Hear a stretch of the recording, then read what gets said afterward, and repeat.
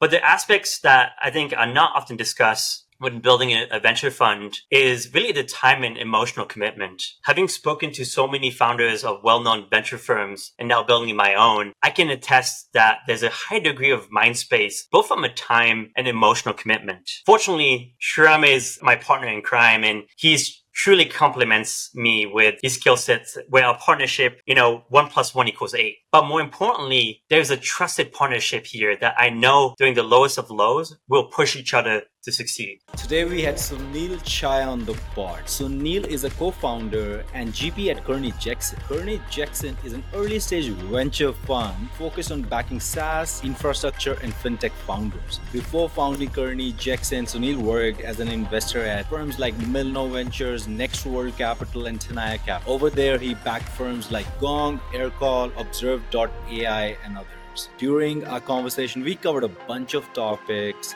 starting from his early life experiences to the founding story of Kearny Jackson, the importance of portfolio construction, fundraising process, less discussed aspects when building a VC firm, questions that one should ask LPs, high and lows of building a VC firm, and much more. Now I bring you Sunil Chhaya. Sunil, man, I'm excited to have you on the pod. Welcome. Thank you for having me. Such a pleasure to be here. Let's dive right into it, Sunil. Typically we are really a product of our environment. Would love to understand, what influenced you the most growing up, and how did you get into the world of venture capital? So I am extremely proud and immensely grateful to have such an international upbringing. My family has migrated all over the world seeking for better opportunities. For starters, my grandparents who were born in India migrated to Kenya under the British colony. My parents who were born in Kenya and then relocated to the UK. I myself was born in the south of France in Nice and had several pit stops through Munich, Boston, London, New York, before landing in San Francisco. But my obsession with technology really started at a young age, as my father worked in the semiconductor industry when Mobile World Congress would still take place in the south of France in Cannes. And his work would take him all around the world, where he would always greet me with the latest prototypes of cell phones for me to test out and give him constructive feedback.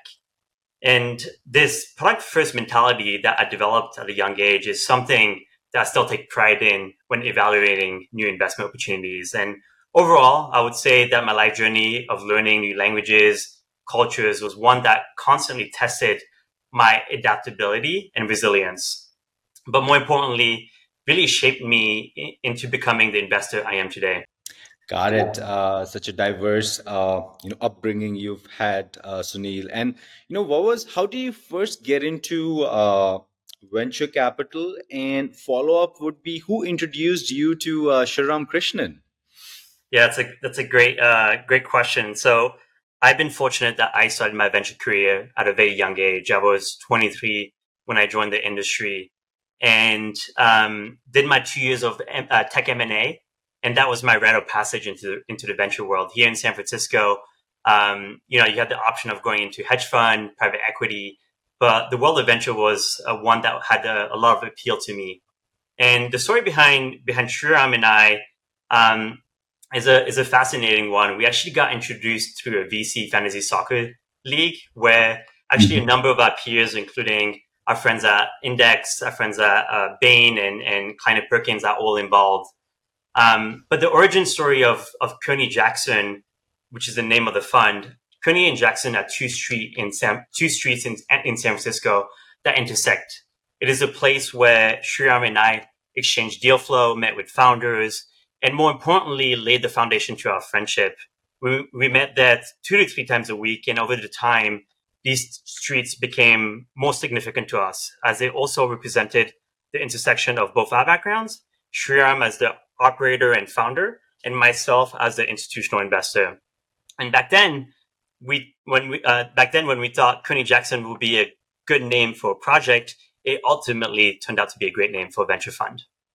Man, love the story. And Sunil, you were working at Menlo Park, and at the time, and you ended up meeting Shriram. And what was the thought process for you and him starting a fund together? Was it mostly primarily based on one? Yes, the skill sets are pretty complementary. He comes from that operator first. You come from investing first. Also, would love to understand like how did you evaluate each other as well? That's a great question. And the we first had a fundamental friendship in place. And when Shrams first started KJ, he approached me and said, "Hey, um, I have a great network of founders and operators who are constantly inviting me to join the cap table. And the one thing that was lacking on his end was the institutional mindset and the way I thought about evaluating opportunities. And at first, I saw him as an opportunity of, oh, wow, this individual has a great network. And at the time, I was predominantly focusing on Series A investments. So there was not really any overlap between what he was doing and what I was doing. So this was a great lead gen for me down the road. And as we kept meeting up with founders at Kearny and Jackson 2 to 3 times a week, what we started hearing from founders was that you get two investors for the price of one. You get this amazing individual who's had experience scaling teams internationally, who has built companies from the ground up, and you get this other individual who brings also a different set of skills, which include, the institutional mind. How do you essentially build the governance of a company, the operations of a company?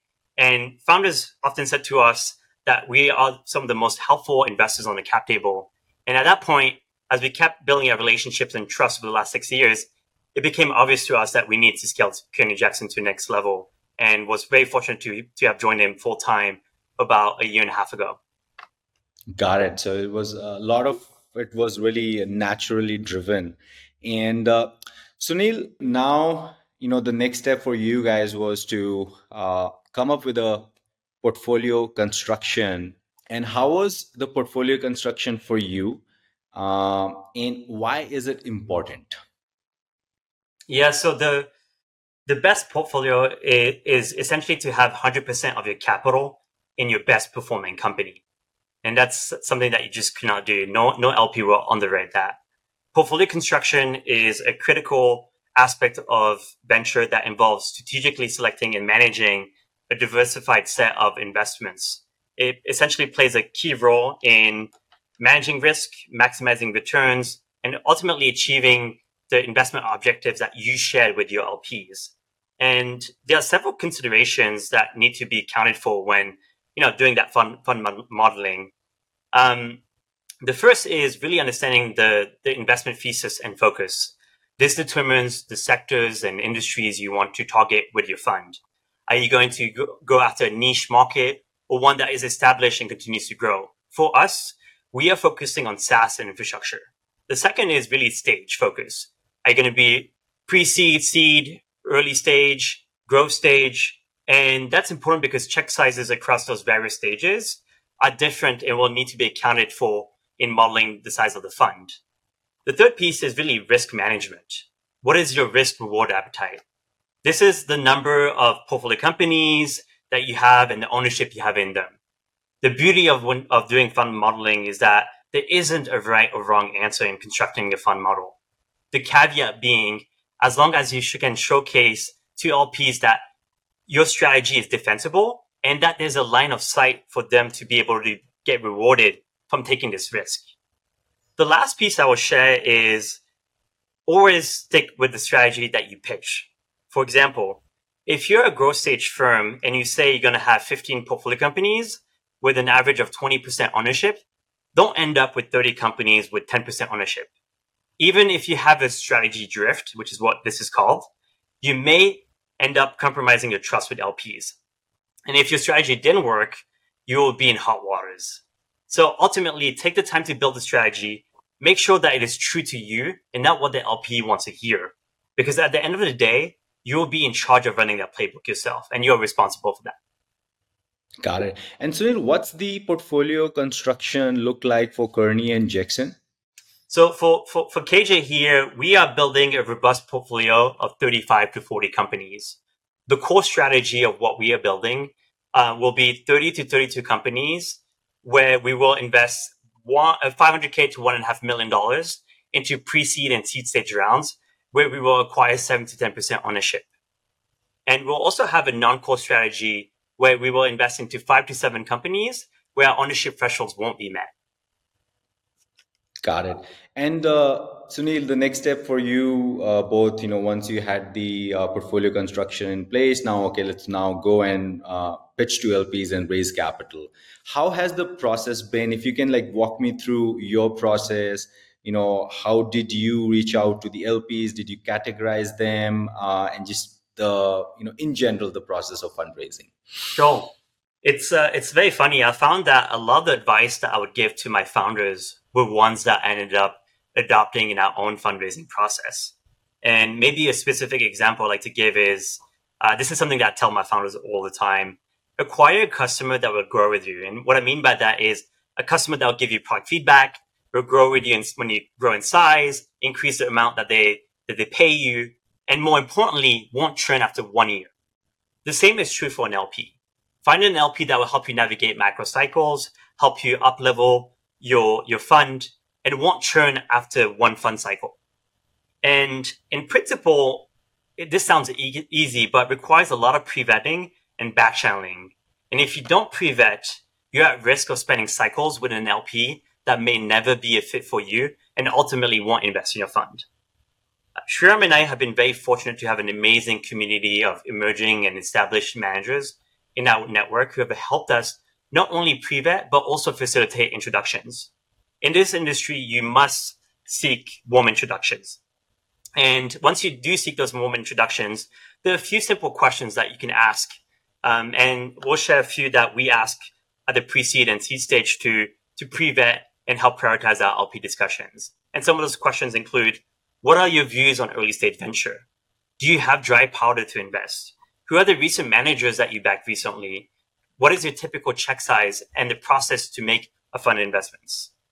Once we have pre-vetted, we prioritize deepening our relationship with select LPs, where we spend time with them both online and offline. And one rule that we have here at KJ is that at least one of the GPs, either Shriram or myself, will need to meet the LP in person before taking the commitment. This is important to us because we want to have both a strategic partner and a long-term capital partner over multiple advantages. And building that trust is something that we need to do in person too. One last piece of advice that was given to me early in my career was that, you should start building LP relationships as soon as you can, because they may take a few years to pay dividends. And now looking back, I assure you they certainly have. No, very interesting. The first step would be, go after warm introductions and then know your customers who are actually so you can optimize your time and then just build relationship for the long term. And I really like the analogy that, you'd often tell your founders, acquire customers who are going to, you know, grow with you and help grow you as well. And same for you, you want to work with LPs who's gonna grow with you and help you grow, and they're there with you for the long term. Sunil, with this, I would say, what's something that now in terms of fundraising you wish you knew earlier? Ooh, that's so many different things. I feel like I'm a decade wiser already, but maybe another way to interpret this question would be, why would one start a fund or why one wouldn't, right? In that sense. And at the end of the day, for me, it really comes down to my drivers, right? For me, it's just this high degree of intellectual curiosity, a constant need to scratch an itch to understand how some of the recent advancements can solve fundamental problems, and in that way also create enterprise value. But it's also this high degree of empathy, which stems from my international upbringing. And by empathy, I mean envisioning the same world that a founder sees when their product or experience exists, and understanding the potential impact it can have.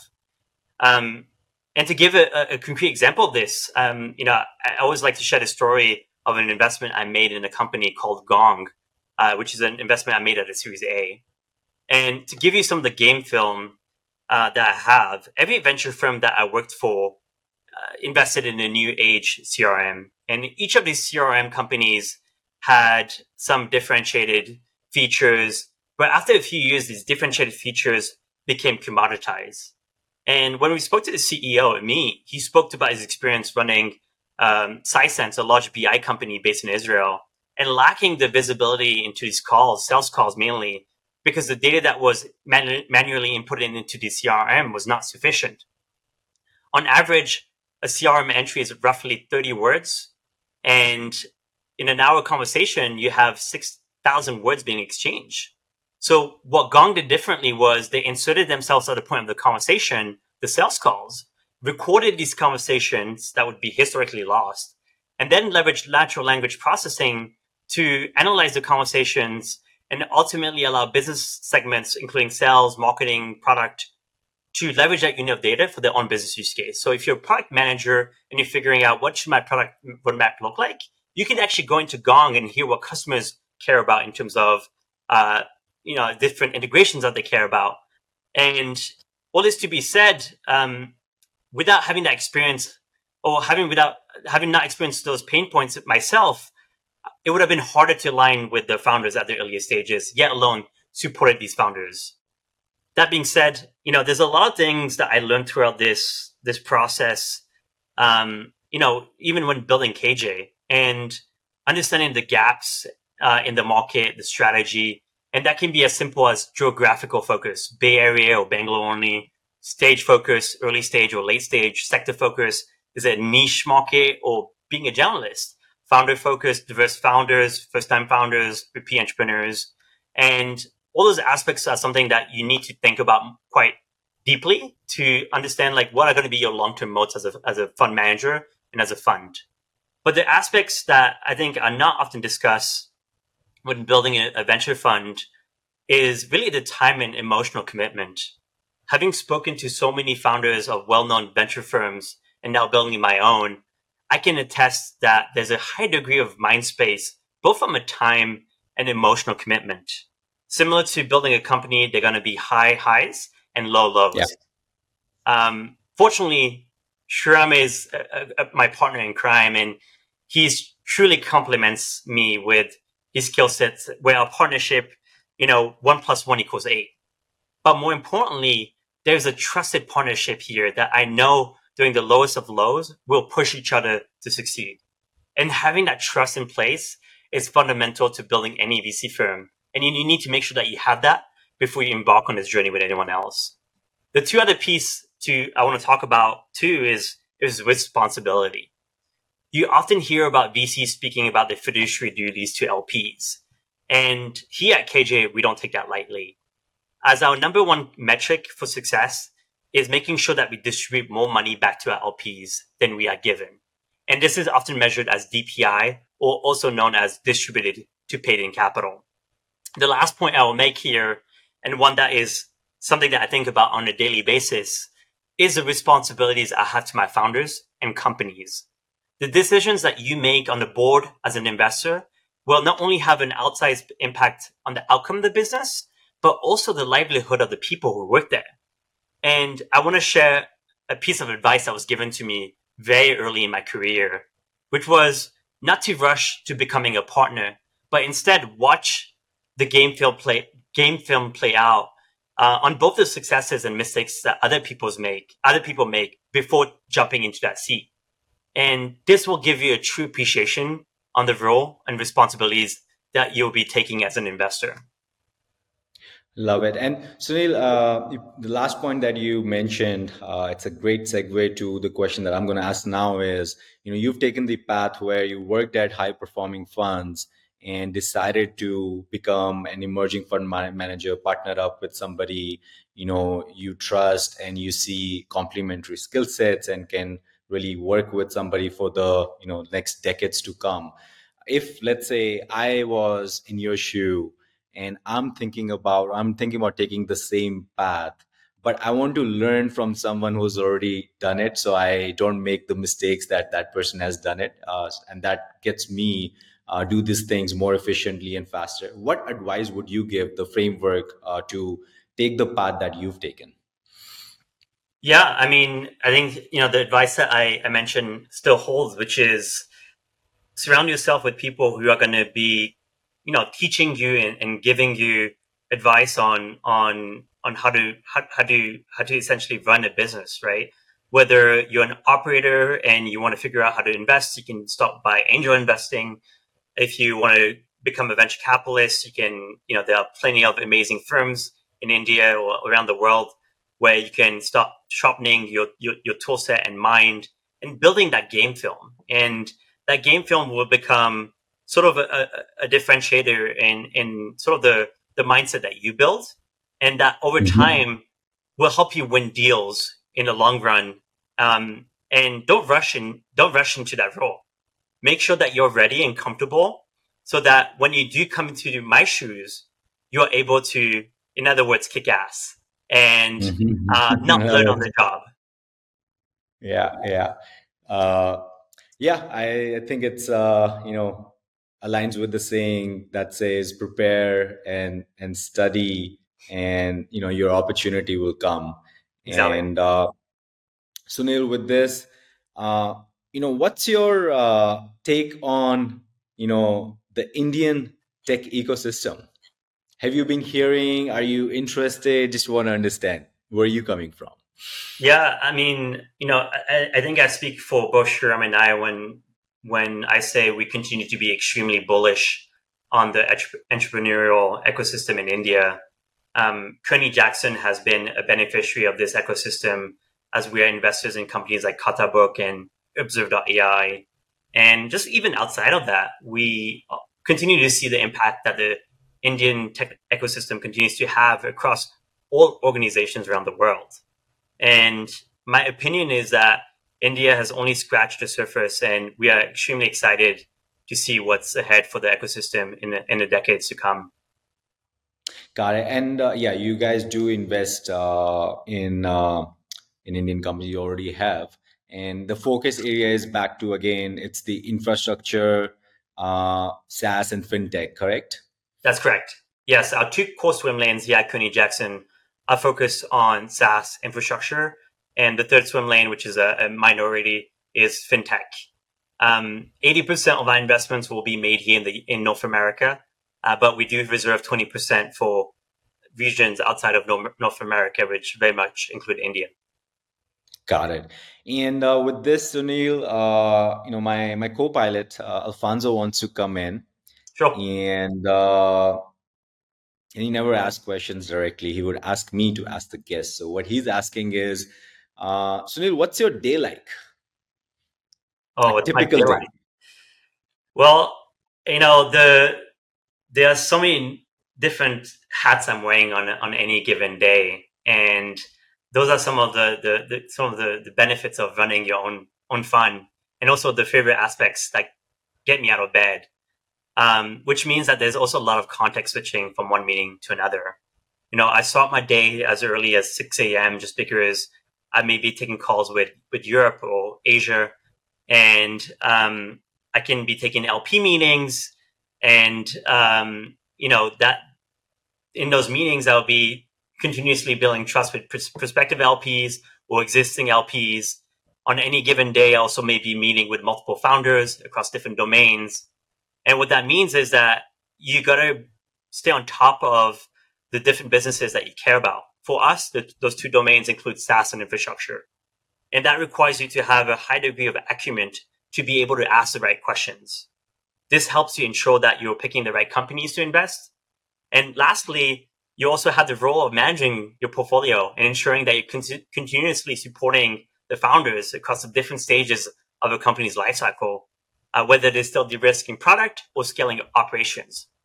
All this to be said, um, whatever hat I may be wearing, whether it's a fundraising hat, sourcing companies, managing portfolio, I still always have to be operating or running at 200%. And that's the beauty of the job. I'm always finding ways to upskilling myself. And honestly, that just never gets old. What's the most undesirable part of your day? Ooh, for me, it's some of the sort of the back end office. There's a lot of legal complexities and just people complexities as there's different entities you're working with when managing your own fund. Thankfully, my partner in crime, who I hope won't be listening to this, is phenomenal at managing this, and he does an impeccable job in supporting the two of us. But that's why I have him as my partner. And but those are some of the aspects that I don't like the most. Got it, got it. Now we know the real reason, Sunil. And we know you as an investor. What do your friends know you for? Who are you outside of work? Yeah, so outside of building Kearny Jackson, the little time I have is really spent with family and friends. Physical activity has become a daily regimen through soccer. I'm a big Arsenal fan and a French national fan, and or just getting a workout in. But sort of to tie it back to my personal journey, one thing I'm deeply passionate and known for is just my travels. As an individual, I value diversity of thought and experiences, and through travel, I get the opportunity to meet new people, learn about different cultures and values. And if you're a foodie like me, I certainly enjoy new cuisines and eateries around the world. Got it. If you could only have one cuisine, what would that be? Any day and every day will be my mom's cooking Indian food. I am Gujarati, and so my mom's just a phenomenal cook, and uh, I unfortunately don't get to enjoy her cooking as much. But it's something that I look forward to every time I see her. Got it, got it. And yeah, I think Sharam is also a big soccer fan as well. Are you guys following the same team or supporting the same team or two different? No, we. I think it's healthy to have some level of competition outside of sort of the collaboration that we have on a day to day. And Yeah, as I mentioned, we our friendship started through the VC Fantasy Soccer League that we are both involved in to this day. And my partner Shiram is a big Manchester United fan, I and see. I'm a big Arsenal fan. Thankfully, I'm glad to say that my team ended up being ranked higher in the English Premier League this year compared to his. But I do have to say that he's a much better fantasy player than I am over the last few years. But I'm hoping that that would change this year. Got it, got it. And Sunil, what's your relationship with health? With health, Yeah, well, I mentioned physical activity as being an extremely important piece, and that physical activity helps me with my own mental health. Right, you'll constantly. I am working from home, as you can all see here, and getting some sunlight and going on runs and clearing my mind is something that you really, really, really have to do as a fund manager. And one thing that we prioritize within KJ is making sure that every day that we at least go for a walk, that we at least go for a workout. And this is something that we also push to our founders, ensuring that they are prioritizing their own mental health and physical activity, and that they're bringing that level of awareness within the company's culture and organization. got it. And has this been a recent thing for you personally, Sunil, where you are, focusing on health, or this has been, a way of living for you? Um, for me, I think early in my 20s, I realized the importance of this. And partially because I saw how much my other partners and GPs were prioritizing their own health and mental health too. And um, I realized that this job can have a heavy toll on you if you don't prioritize that early on. And, many people have families and other responsibilities outside of work.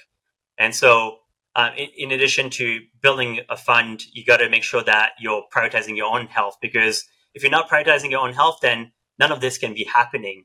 And similarly to our founders, relying on our capital, they also rely on us to be healthy and to be sharp on top of not only the industry trends that we have, but to be able to be supportive of them on a daily basis and ensure that they're going to be successful, and being of 200% mental and physical health is of essence for us here at KJ.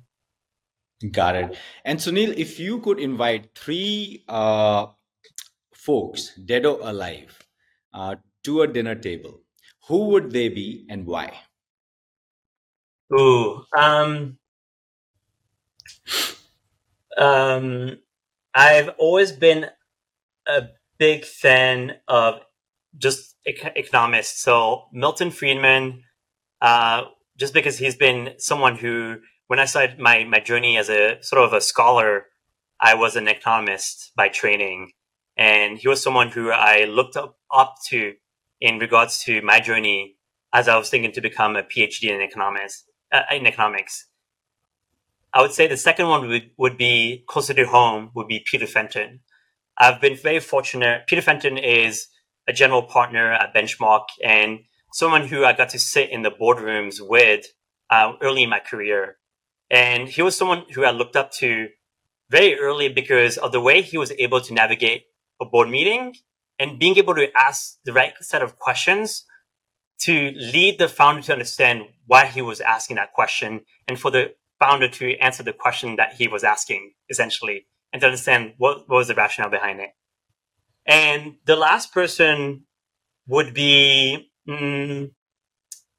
um, would be just a soccer player that I have always sort of cherished since a young age, Yeah. Zinedine Zidane, and he's someone who I got to watch, in my formative years, and as I still continue to play soccer today, someone who I continue to go back and look at his videos and his style of playing, which I try to imitate on my weekly basis as I go out and play on the fields.